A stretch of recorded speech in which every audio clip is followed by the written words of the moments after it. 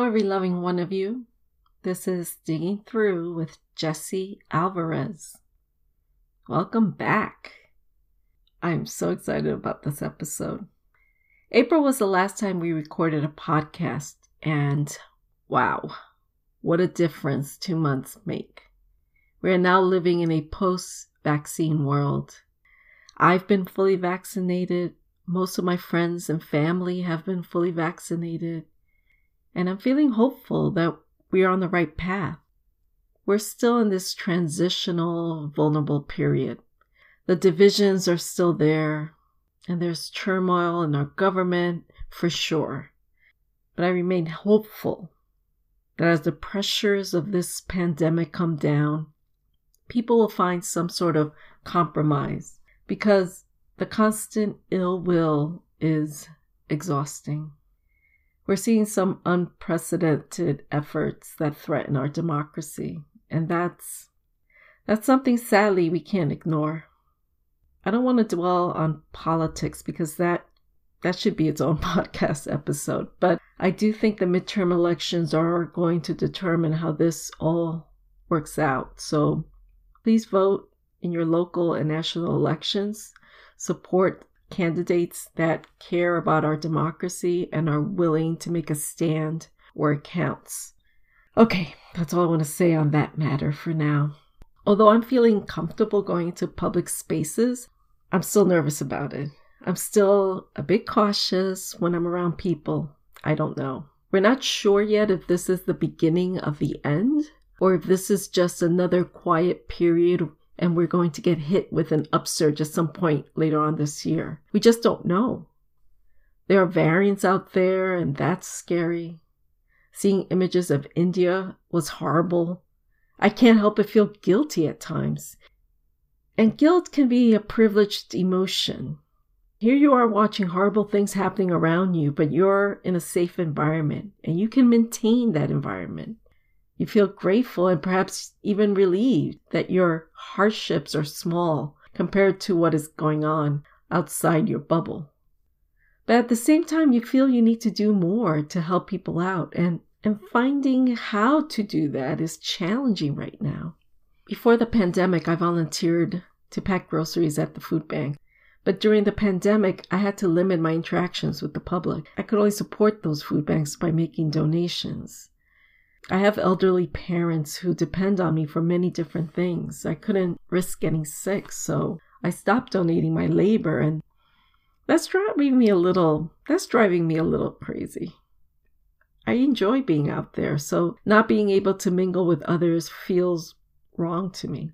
I feel like I'm failing at a certain social obligation. Over the last year and a half, I've been channeling this energy by extending the mission of our press. Every donation we receive at Digging Press, we use to pay our contributors and to support our publications, which in turn offer contributors publication credits and opportunities. I know this is a very small thing to do, but I think it's also a helpful thing to do. Everything matters. Anything you can do to help others matters. Not all of us can be out there on the field, but that doesn't mean we can't exercise some form of social responsibility. For me, it's a matter of spreading the word, of opening doors for others. If you can help someone out in any way, do so. And do it at your pace, do it at your ability level, but do something. Don't just sit there and let the world crumble around you. Pick up a can from your neighbor's yard, donate clothes, support your animal shelters. I don't want to be self-righteous or dictatorial about these instructions because, again, I get it. Some of us are busy. Some of us have children that are depending on us to be there for them. Some of us have family members like I do that require help, that require assistance. And we're human and we get tired. That's okay too. I think it's important that we exercise self-care too. I struggle with this myself. It feels selfish to take care of ourselves when so many people need help. But taking care of yourself, making sure you're okay so that you're there for people is important. So do practice self-care. Eat your veggies, go out for walks, do whatever it is that helps you get there. Something that has helped me in terms of self-care and also in terms of living up to this social responsibility is my work as a series editor for our chapbook series. I've been working on our third chapbook publication throughout this pandemic. We have an annual Digging Press chapbook competition, and our forthcoming title is Every First and 15th by Dimitri Reyes. The chapbook is scheduled for publication on June 30th, but if you want to make an advanced purchase of the book, pre-sales begin June 10th, so do visit our shop at diggingpress.com for more information on that. Anyway, I've been working on this chapbook with Dimitri Reyes, who has been an absolute pleasure and joy to work with. He is communicative, he's energetic, he's passionate. He has been there every step of the way, helping us understand his process and giving us access into his creative world. We are so grateful for this. And our goal has been to capture Dimitri's spirit within the printed page of his chapbook. So that's been fun to do. I've enjoyed talking to Dimitri throughout this process so much that I wanted to share a conversation with you. I invited Dimitri to come on the podcast and share his poetry and his thoughts with you. Of course, we discussed Every First and 15th, as well as his creative motivations and influences. We also talked about his hometown, Newark, New Jersey, and his collaborations with New Jersey artists and organizations. Dimitri Reyes is a Puerto Rican multidisciplinary artist, content creator, organizer, and educator from Newark, New Jersey. You can learn more about him at dimitriReyespoet.com. He also has a wonderful YouTube channel by that same name, so do look for that as well. So here's my conversation with Dimitri Reyes.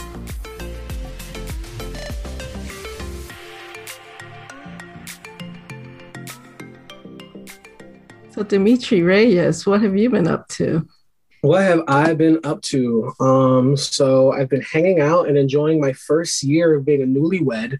My wife and I got married during COVID, so that was interesting. We're very like to ourselves and private, and we don't have that much family, so that didn't really change. But what did change was not being able to really have a honeymoon or go somewhere or celebrate. But it's been a very interesting year, especially with where we live. We live in an 88 square foot apartment. It's like a micro apartment. So there was a lot of learning how to be a new husband and how to exist in a small space and not be able to go many places because of COVID and because I'm working from home. And we've gotten closer than we've ever gotten before because of that experience. So that was fun. And it's still fun. It's still going every day. We recognize it and acknowledge it every day. It's just like, it's the beginning of forever with someone who's like your best friend. So it's really great. And I think the second part of that too is that I've been working a lot on my own artistic practice. Mm-hmm. After my MFA, I was kind of positioned at being a performance poet. I'm from the city of Newark, and Newark has an amazing art scene, especially a literary scene, and pride themselves on the hip hop, the R&B, the jazz, and the spoken word. Being that I'm such a running and gunning kind of person, and I was always at readings and stuff, and because COVID, there weren't that many community spaces, I took that time to own my craft. I started committing myself to memorizing my work. I've been trying to elevate my own artistic identity while also elevating in my own identity, as a lover and as a husband and as a best friend. So that's kind of what I've been doing this past year and working. So let's go back. So what you're saying is pre-COVID, pre-pandemic, you were more out in the public performing and doing all these things with this group of people, and then things changed because obviously the pandemic hit. Is that what you're talking about? With the city of Newark, definitely, and also outside of that, in other pockets. Like another pocket that I've run with is some of the Asbury Underground poets out of Asbury Park and some of the Madison poets a little further up north and west, and with the Arts by the People community. Before COVID, the last really big thing I organized was with Arts by the People, and it was called an Across the Platform reading, or it was an Across the Platform event, and we were actually collecting donations for the homeless population. And then with all the collections that we've received, my wife and I, and our really big construction van that we converted into a van life tiny home kind of thing, we went around the city of Newark and we were passing things out, the houseless community. So I'm kind of thinking that post-COVID, when we're all back in the world safely again, and things are running pretty closely to the point where everyone could just go out to a reading on a Friday night, right? That if I community organize, it's always going to be towards a bigger purpose, whether it's to donate to a certain organization or donate to a certain community or raise awareness for certain communities. But I'm intrigued. I'm intrigued by a couple of things you've said. I mean, a lot the community stuff is very admirable, but I want to kind of touch on the MFA program and then also your involvement in these artistic groups that are community-based or I guess Newark-based or New Jersey-based. Because to me, that's sort of two different things, right? Because you have the MFA program, which is a structured academic environment. Sometimes you don't have the time to be creative in an MFA program because you're catching up with your schoolwork for the program itself. But then there's this, you seem to have found an outlet, an artistic outlet. Was this going on at the same time while you were at the MFA, discovering this other group of people? Or was this something that you grew up around? Like, I just want to sort of figure out the two worlds and the connections. It's crazy, Jesse, and thank you for bringing that up. Like, the arts hit me like a truck. It all came to me at one time. And it was something I was avoiding for such a long time. And I share this a lot with like high school classes and my old middle school students and stuff. The arts kind of found me and it was always there, just kind of tugging at my shoulder. You know, like growing up, I always felt like I had to just get a job that was going to make money. And you're sold the dream that arts isn't going to really sustain you. It's not going to feed you, right? With the MFA, it's so funny. Shout outs to Michael Van Kalberg, if you're listening in. He was my comics and graphic novels teacher. He's an excellent writer himself. And he kind of guided me into the position of saying, hey, you know, like you got the chops to apply to an MFA. And it wasn't until he even gave me the confidence or just even educated me and schooled me that I didn't even know what an MFA was. So I didn't know who I was sitting in front of when Rigoberto Gonzalez was interviewing me.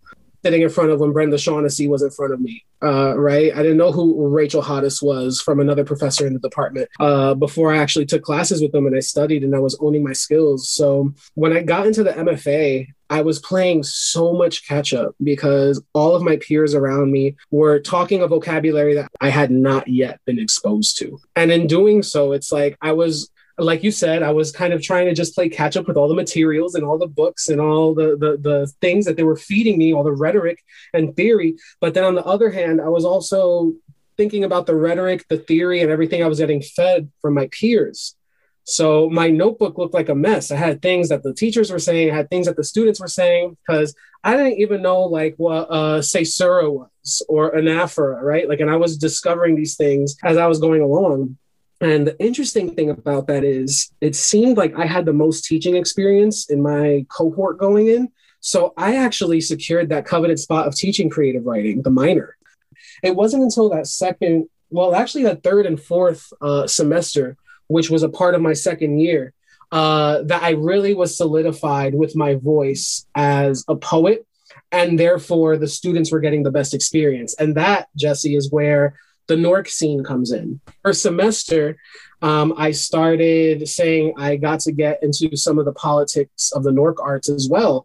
So I started going to the different like poetry communities. Evolut Culture with Sean Battle was a big one. The People's Open Mic with Mia X. And that's how I also met Marina Carrera with Brick City Speaks, which was a reading series. And that was the first one I was able to go to. And I entered there. She accepted me with open arms. Her and that community that later became Brick City Collective. I thank them for being my backbone and teaching me that. And now we're going to get a little heavy for a sec. Academia could be so insidious with like how it works, right? The internet and the politics of it and like what is deemed a good poem and what makes a poem and stuff like that. So while that's getting taught to you in academia, you know, those poets on the corner, they're nothing but that soul. And from that soul, they get those different artistic practices and craft techniques and different methods that they find through some sort of like spiritual or divine source that just feeds into their work. They're getting from different things. They're getting from movies. They're getting from plays. They're getting from hip hop. They're getting it from music. They're getting it from jazz, right? They're getting it from just being inspired and vamping and just experimenting within their community. And that was the essence of how I wanted to live my poetic career. It was great that I was put in a position where I got an MFA. So all of a sudden you're kind of quote unquote in an elitist community, right? That's a great stamp of approval. But I knew getting out of the MFA that's not what I wanted to be about. I wanted to give other people, like my audience, my readers, that spark that I was getting in the Newark art scene and that I discovered that led me to be the poet who I was. If I never went to the Newark art scene, I would have probably been a different poet. We probably would have been having this conversation. I would have been trying to bark up, I don't know, like the Kenyon Review or a Prairie Schooner or something that I feel like I would have needed. Yeah. But this is the young poet talking here. I don't know how I'll feel 5 or 10 years from now, but I feel like I don't need those things. You know, I feel like my arts feeds me. I feel like the way art is ever expansive and you can make it into a bunch of different things is ever expansive and that could feed you. And this is going into another conversation that I feel like there's so many other ways to define and sculpt what you think successful is in the arts. And the MFA is one way. For me, the MFA was a stepping stone and it was a launching pad to get me to where I really wanted to be and where I felt like I needed to be. And that's with the community. That's with students, you know, that's with people that need our stories.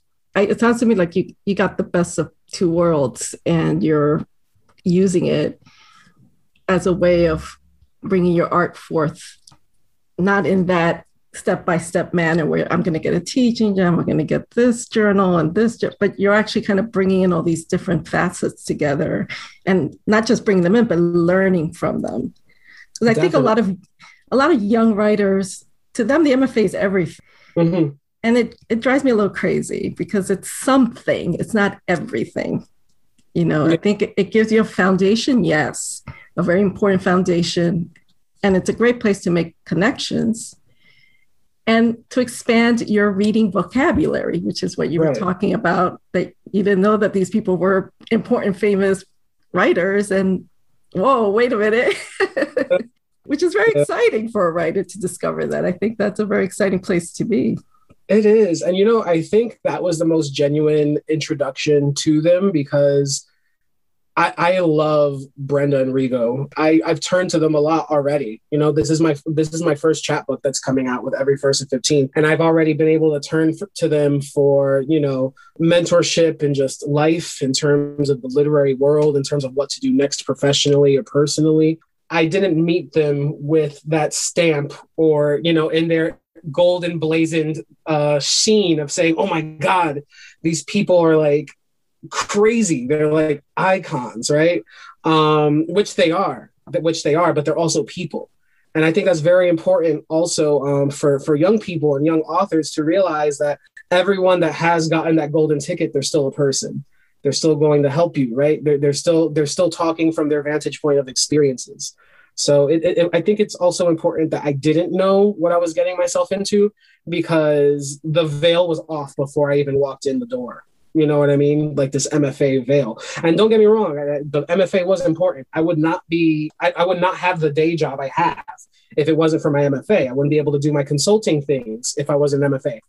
No, this is all good. I think it's important for people to talk about their experiences with finding art, you know, finding how art enters their lives, because I think everybody has a different story and a different experience. And I do find though, and I don't know what the source of this is, but there are certain people that they see the matrix behind the system. They see that, you know, you need these things because yes, they do provide the opportunity for you to get employment and to be seen a certain way. Especially if you have an MFA from a particular institution, for whatever reason, people are impressed by certain institutions more than others.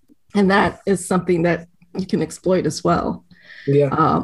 But it's important to see that that system is not a perfect system, that it needs to be in a very positive way corrupted by people that see the matrix, I believe. Definitely. Totally. You know, of like, which pill are you going to take, right? I also think a lot of people at a point start to realize that matrix, and then they have to make the choice, right? And you continue to play the game, or you kind of try to find a way around it. Or I know other poets that are doing their own thing now, and other artists that have just left it all together, right? They're like, I just don't need it at all. There is a system that was in place for a particular group of people, let's say, It doesn't work for every person, every new person that enters it now. That pool is much more diverse, not just culturally, but just experience-wise. Like people are coming into the system with different levels of experience, different level educational levels. Maybe they went to public school all their time. They didn't go to private school. They didn't go to these elite schools, but that doesn't mean they didn't read. That doesn't mean they didn't get an education. They had to try a little harder to get it because it wasn't, guaranteed to them. And I that's why I think, I'm all for corrupting it.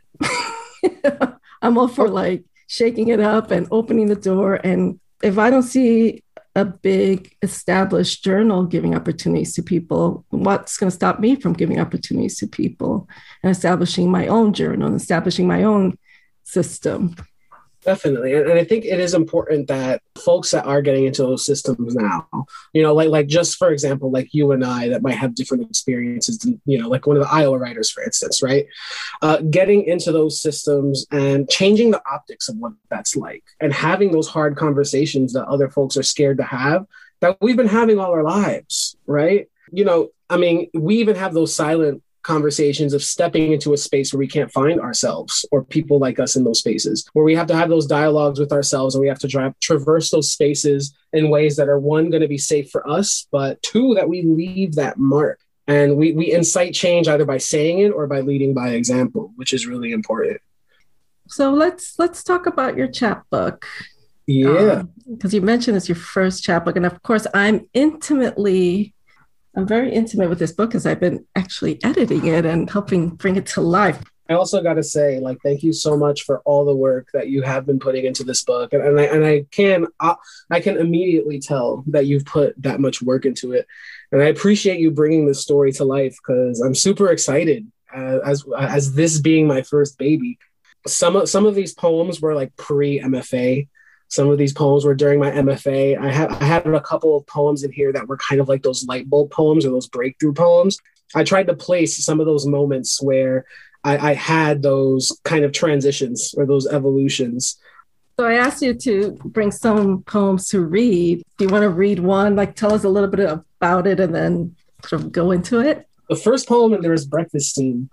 And this one was kind of me meditating on just like what the idea was of growing up. We moved into our first home and I thought we're freaking set, right? Like we were good enough to afford a home. We're not in the apartment anymore. And, I would always hear everyone like complaining about bills or like things to fix with the house. There's a lot of refinancing, there's bankruptcy, there's things getting destroyed, not having a sink fund to have money to pay for those things, having to do shoddy jobs, that kind of stuff. I always felt like we were pretty well off growing up. And I didn't know until I started taking anthropology and sociology in college. Even in an urban community, when you move up, you are redlined to a certain area because of money. And they try really hard, the banks in your area, to get you into a position where you are then house poor. And we were house poor for the longest time, right? Like I was able to get a lot of things I wanted growing up, but at the expense of them always having running credit card bills and those credit card bills coming into contact with like loans for the house. And it was always an interesting liminal space because while we had a house, we were still able to like be on welfare and WIC and food stamps. So it was. So this is that first poem. This one's called Breakfast Steam.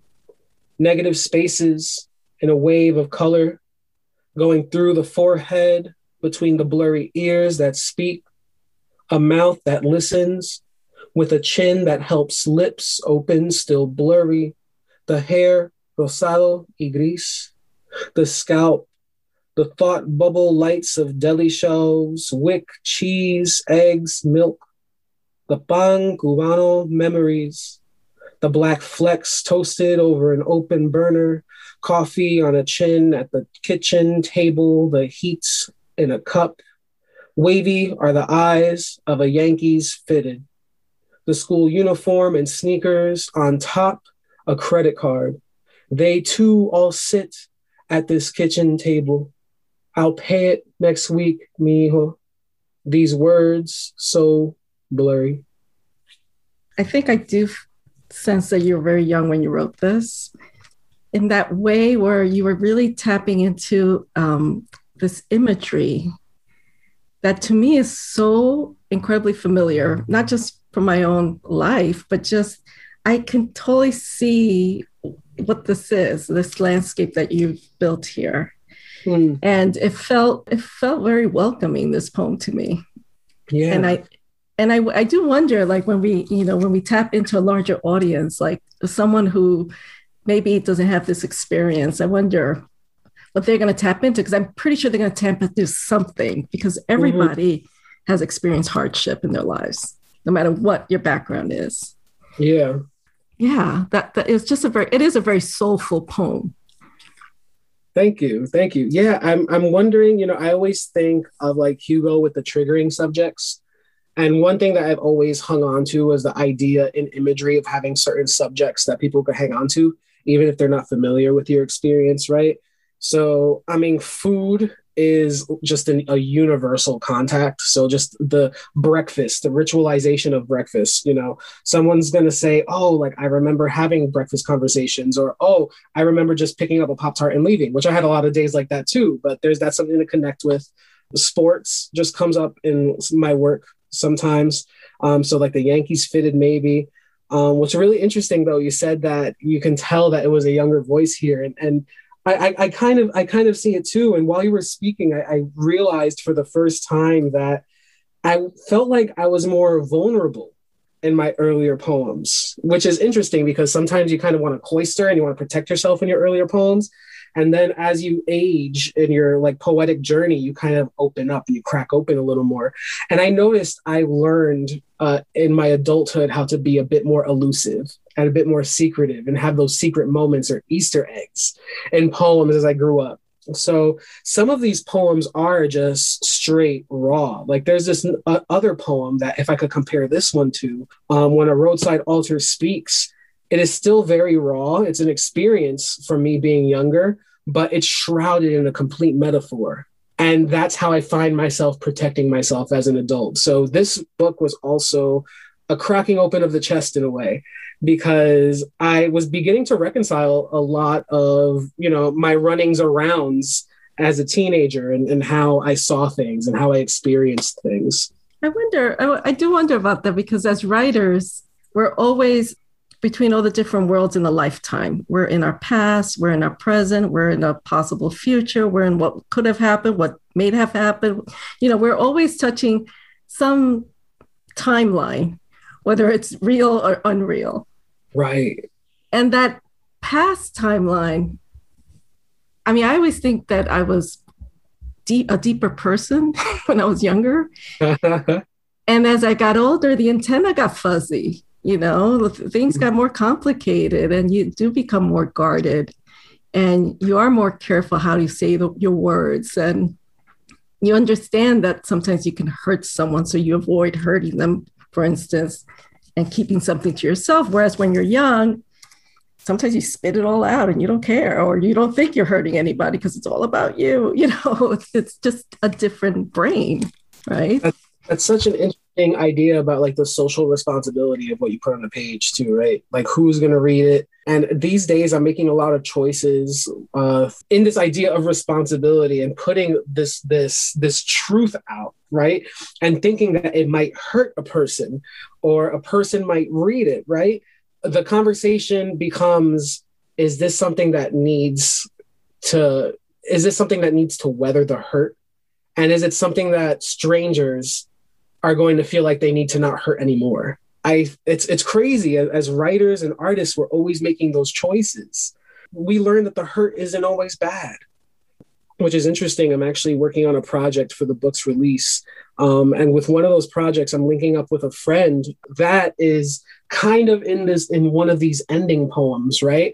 And during a conversation, because now he's a professional breakdancer, so we're gonna set his dance to one of these poems. I found myself at the end of this conversation of us getting ready to collaborate, me just saying sorry and really just talking through anything toxic that was going on when we were children, in terms of either trying to find ourselves, trying to protect ourselves, different senses of toxic masculinity and such.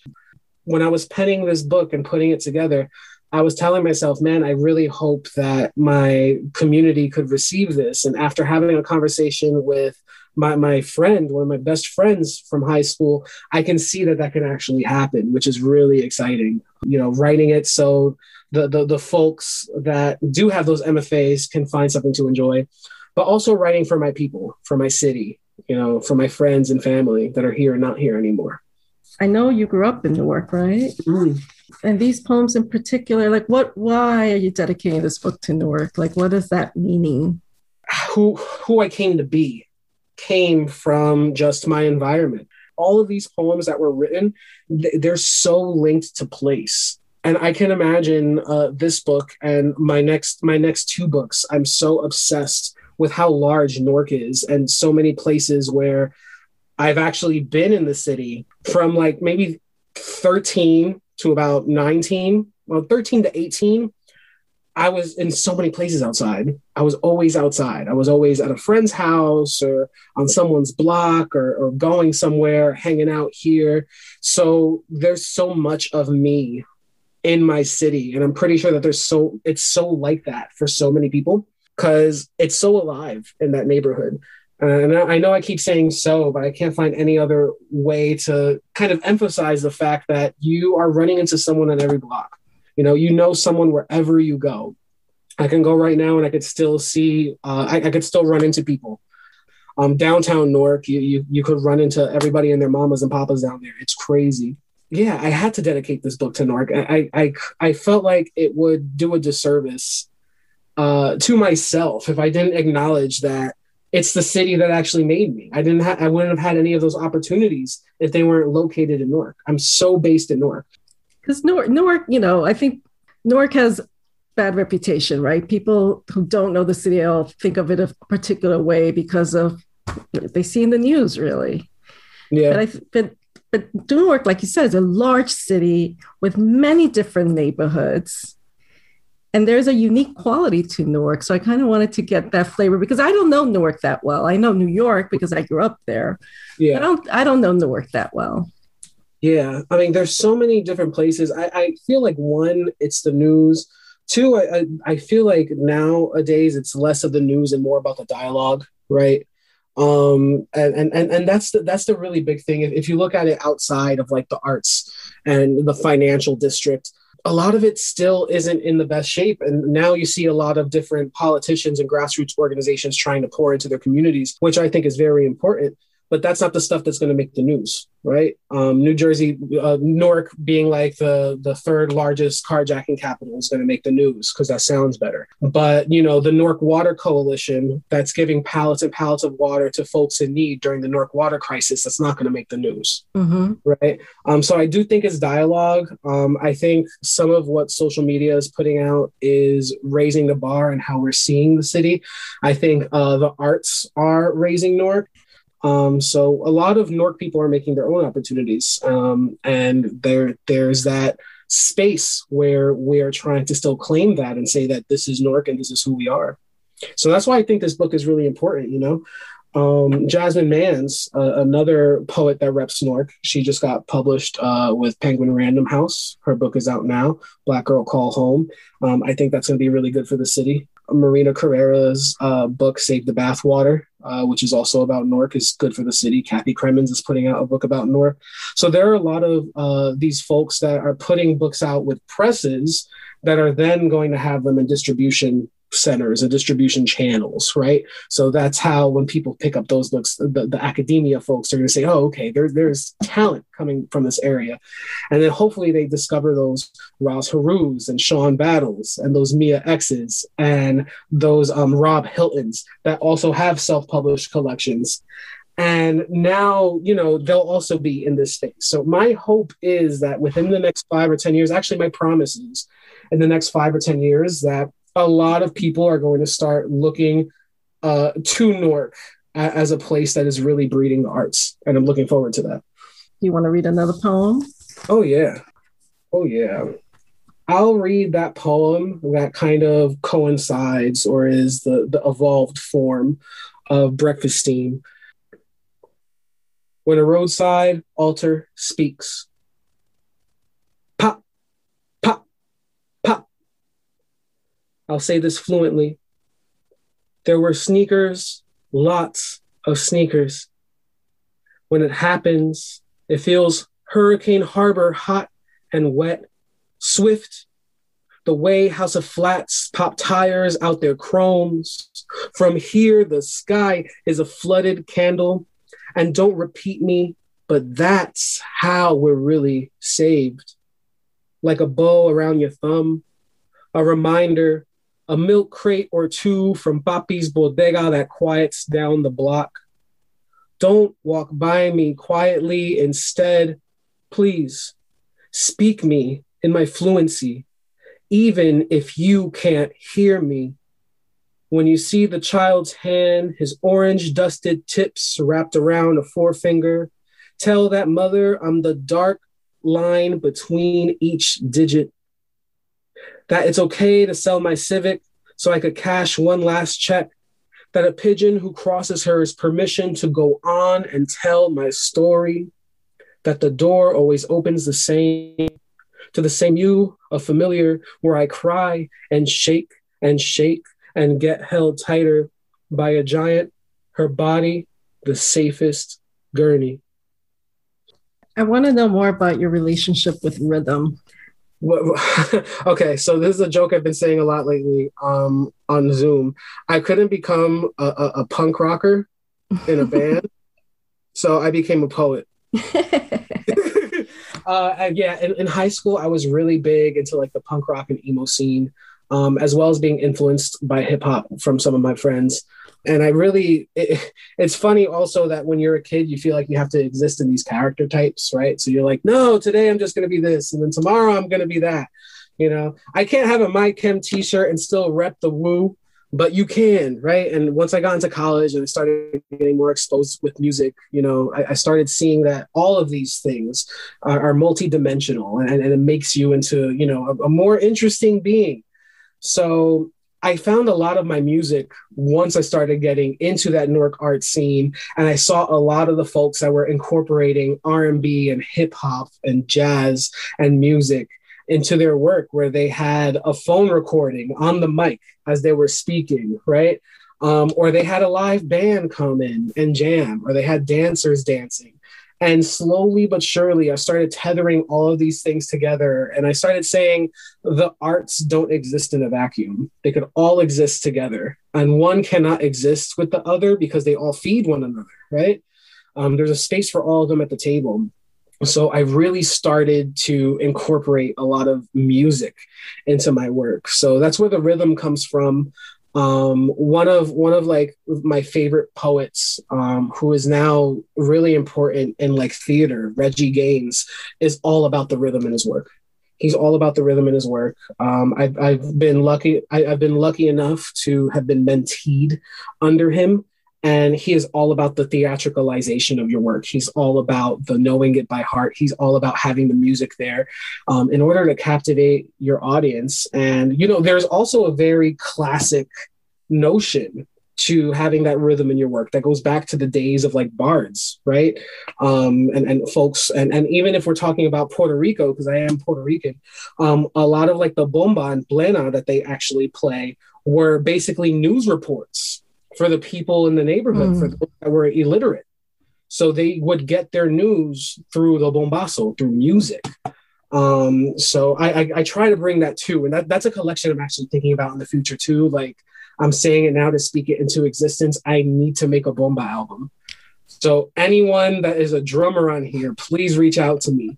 We could just create a really big circle. But yeah, like I have so many plans for my work that isn't just what you could actually do on the page, and is what you could do with the community. So I'm super, super excited for this book, for what I get to do with this book, and what happens once this book is out and once other folks see that you could find that rhythm in there. I mean, you're talking about punk rock and hip hop and all these influences that shouldn't belong, but sort of do belong together. You know, we say that we're a journal for cultural omnivores. And that's exactly what, to me, a cultural omnivore is.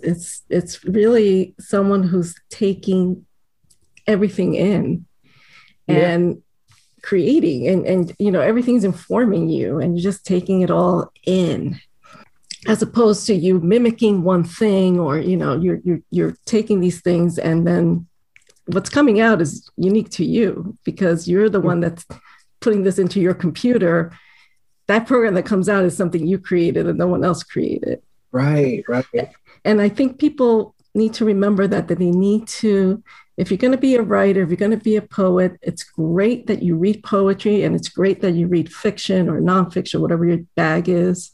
But it's also really important to listen to music and take that in, go see an art show, to just walk down the street and listen to people talking. Yes, being present is so freaking important, right? This past year, even, I feel like a lot of people have been getting that realization that life is something you need to live, right? And the way we have that conversation about, well, what is living life, right? And really just enjoying every single second that you actually have. A lot of people that are writing, luckily, they've already started with that, getting into practice, because they're in constant incubation. Everything is an idea, right? There's so many times where I hear people have a conversation. I'm like, oh, I got to write that down. I'm taking that. And speaking of cultural omnivores, that is really just like the 2-part promise why I wanted to publish with you all, because one, I love supporting my local organizations, and shout outs to Digging Press being like one of the coolest New Jersey presses and organizations out there. And then two, the fact that when you look at the stuff you have online, like I think really where I discovered y'all hard body the first time was when you were republishing published work by different people. And it was so vastly different from poem to poem. And it's like, and I feel like that's something that y'all have been able to do with the chapbooks. Y'all have been able to do with what you put online, and who you have for your reading series and such as that. And as I keep writing, I'm so much more intrigued by the soul in someone's work, rather than where they've been and who they published with, Yeah. And I think discovery, for me, it's really a discovery project. Because you never know everything. You'll never know everything. You'll always and should always be constantly surprised. Yeah. That's what living is about. It's about the constant surprise, the constant learning, something that you never thought even was possible. And you can only, for me, I can only do that if I open up the door and let people in. Yeah. And then go, oh, well, that's a different way of writing about that. I never thought of doing it that way, And it's sometimes it's not even, I mean, for me, it's not, quality is on the list, but it's not the top thing.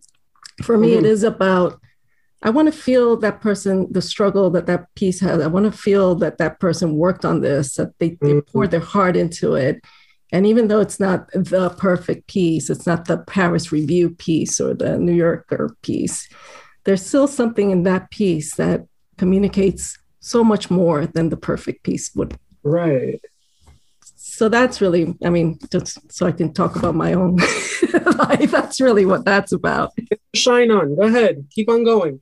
No, two things with that. Yeah, like, first of all, what's the perfect piece, right? I want to throw the word perfect out the window, because if it's perfect, I don't want it. I need it to be a little more rough around the edges. If it's something perfect, it's basically basic or drab, right? It needs some pizzazz, it needs some color, it needs some sazon, right? You need some of that grit or some of that imperfectness in order to teach you to be exposed to something else, right? To get that different experience. And thank you for being the keeper of the keys in your neck of the woods as well, because you're leaving that door open for a lot of people. And that's important, right? Anyone that's listening that has one key or has a connection to a certain group of people or letting other people in, let those other people in, because that's how we're going to change that narrative of what perfect would be, if you wanted to say that, right? Yeah. It's constantly changing definition. Mm-hmm. All right, so let's do another poem. Let's get back into this. So if we're going back to, I want to give some more of like my high school pieces. So yeah, you're going to get the folks on tuning in are going to get an idea. All right. The folks tuning in are going to get an idea of how I used to rock it in high school a little bit. You're going to kind of get a better picture of what kind of student I was and things I used to do. I looked at my high school yearbook again recently, and despite everything, I won teacher's pet because I was really nice with the adults. And I guess they saw something before I saw it. So I really appreciate my teachers from high school. Shout outs to Newark Tech, Baruti Kafele, he's an amazing advocate for the Black youth and for educators and administrators that teach Black and brown youth. He also kind of planted a seed of like social justice and breaking down those different systems in me. So I appreciate him for that. And Miss Santucci for not ratting on me if I ever skipped class a couple of times. All right, so I'm going to read 2 poems back to back. This first one is Snake Eyes, Crapping Out, We're Shooting Dice. That moment where you rolled the dice and it hits the wall like a bus crash, and the only crumpled dollar left in the world was in your chapstick pocket, and bus tickets became currency, and playing fast and loose became currency, and a bunch of crumpled dollars laid like a pile of bodies, and a pile of bodies made you long for the infinity of a debt-free body. So what do? You decide to roll again. Doña Maria. She came to America to put precious moments figuras on a shelf, which she did around the restaurant. What she really enjoyed was singing orders of fried food to the cops, the kids, and viejos of the neighborhood while singing boleros. Don't call her Doña. She prefers casa because she doesn't serve her food but offers the taste of holidays and marriages on any given day. Except, of course, this love is paid, but you can bet there is home there from open to closing.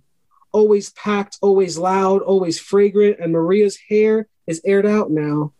More grasa than shampoo, where her English is ever clearer outside the store than it was any other Monday evening. With the rent higher than her 5-foot frame, she looks at us in our coats, passing our stoops and skateboards after another 8 o'clock closing.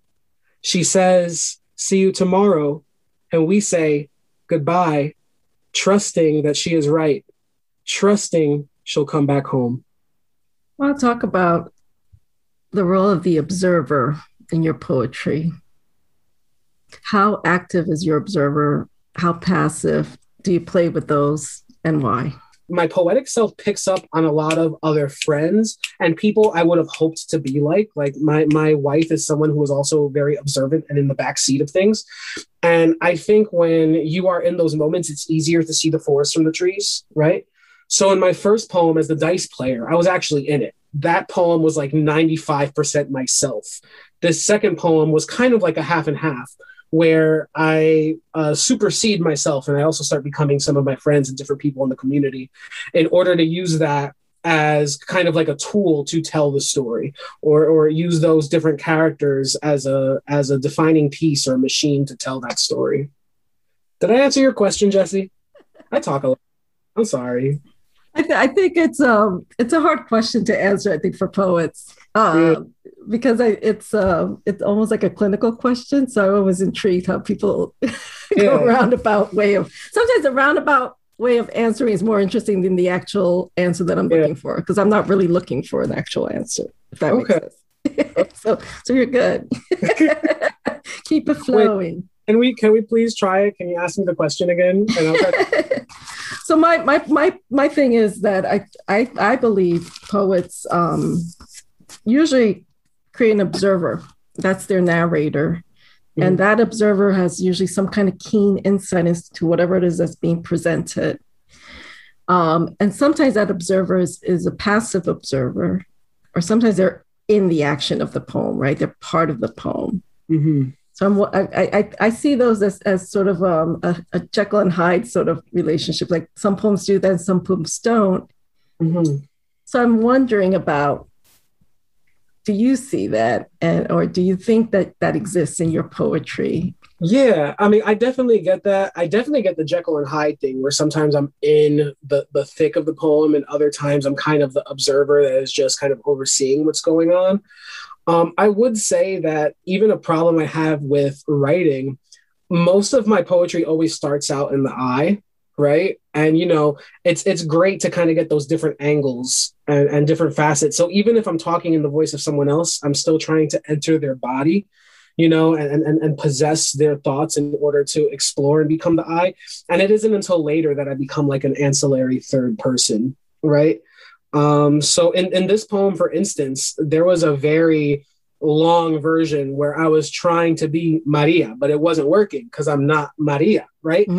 So once I was able to basically put down what I was able to observe about her, and then what I could observe about myself and my own movements, that's how I kind of create. So I guess the short answer, because I kept trying to get to a short answer with you, is yes.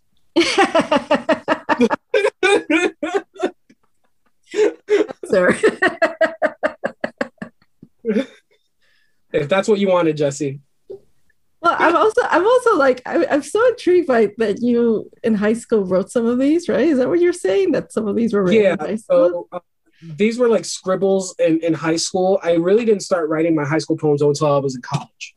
Okay. So they were passing thoughts. I wrote like the only one that I actually started writing here was the Dice poem, but that was actually from an essay. And then like it became a poem. Yeah. So that was just like a memory I had from that. But no, when I was in college, so the youngest writings from this book probably came from maybe like my second and third year in college. Mm-hmm. Because I started getting the idea of like what a poem would actually look like. I mean, that's fairly young to me, to sort of think about poetry and put something down on paper. Even college to me seems young. And I'm wondering, like, is this something that you learned at a younger age? Okay. Yeah. So in high school, there was like a small, it was like an after school program where they did like hip hop and like lyric writing and stuff like that. And I had a small band in high school too. So like I used to try to write some lyrics. So that's kind of, but I didn't know like what would look like a poem, or a poem didn't need to look like a poem. I just didn't know what I was doing really. But in college, that class I ended up teaching in my MFA, which also helped. I had as a student while I was in my undergrad. So that's when I started really writing poems and putting these things into motion. So my first semester, cat's out of the bag, I guess. A lot of the lyrics from high school started trying to be transcribed into poems. So when I was a professor, I kind of knew when like some raps or song lyrics were getting passed off as poems. But then again, I was like, oh, well, a poem's a poem's a poem's a poem. So I was okay with that as well. So it was an intuitive sort of drive. Yeah. Good. But okay. So how close are you to your family? Is that a touchy subject? It's actually, it's a very touchy subject. I spoke about it once on another interview, but there's a lot of like toxicity that happened like familially. Family trauma kind of got in the way of things, mental health, mental illness. So I had to dismiss myself. I don't want to, talk about your family necessarily, but for me, it sounds like, because I feel like I'm a fairly intuitive person because of the way I grew up. But I learned things, just not artistic things, right? Right. The arts was definitely something that came from the outside world into my world. Mm-hmm. And that I took in intuitively and responded to it that way. Yeah. I kind of sensed that in you, that there was something of that going on. I totally appreciate you like sniffing that out and feeling that vibration. No, and truthfully, it's I think that intuition comes from a sense of survival, right? Like learning just how to navigate things, learning not only how to code switch, like what we would need to do in like academia and amongst our friends, but even how to code switch within our own households mm-hmm. and within different neighborhoods in order to get by and get things across, right? So a lot of like my apologies for some of these friends that are coming up were because of like kind of like my upbringing and what I took as like good traits or not such good traits, and trying to just like rectify that as a fully fledged adulting in this world right now, and trying to just be a better person for the greater good in the whole.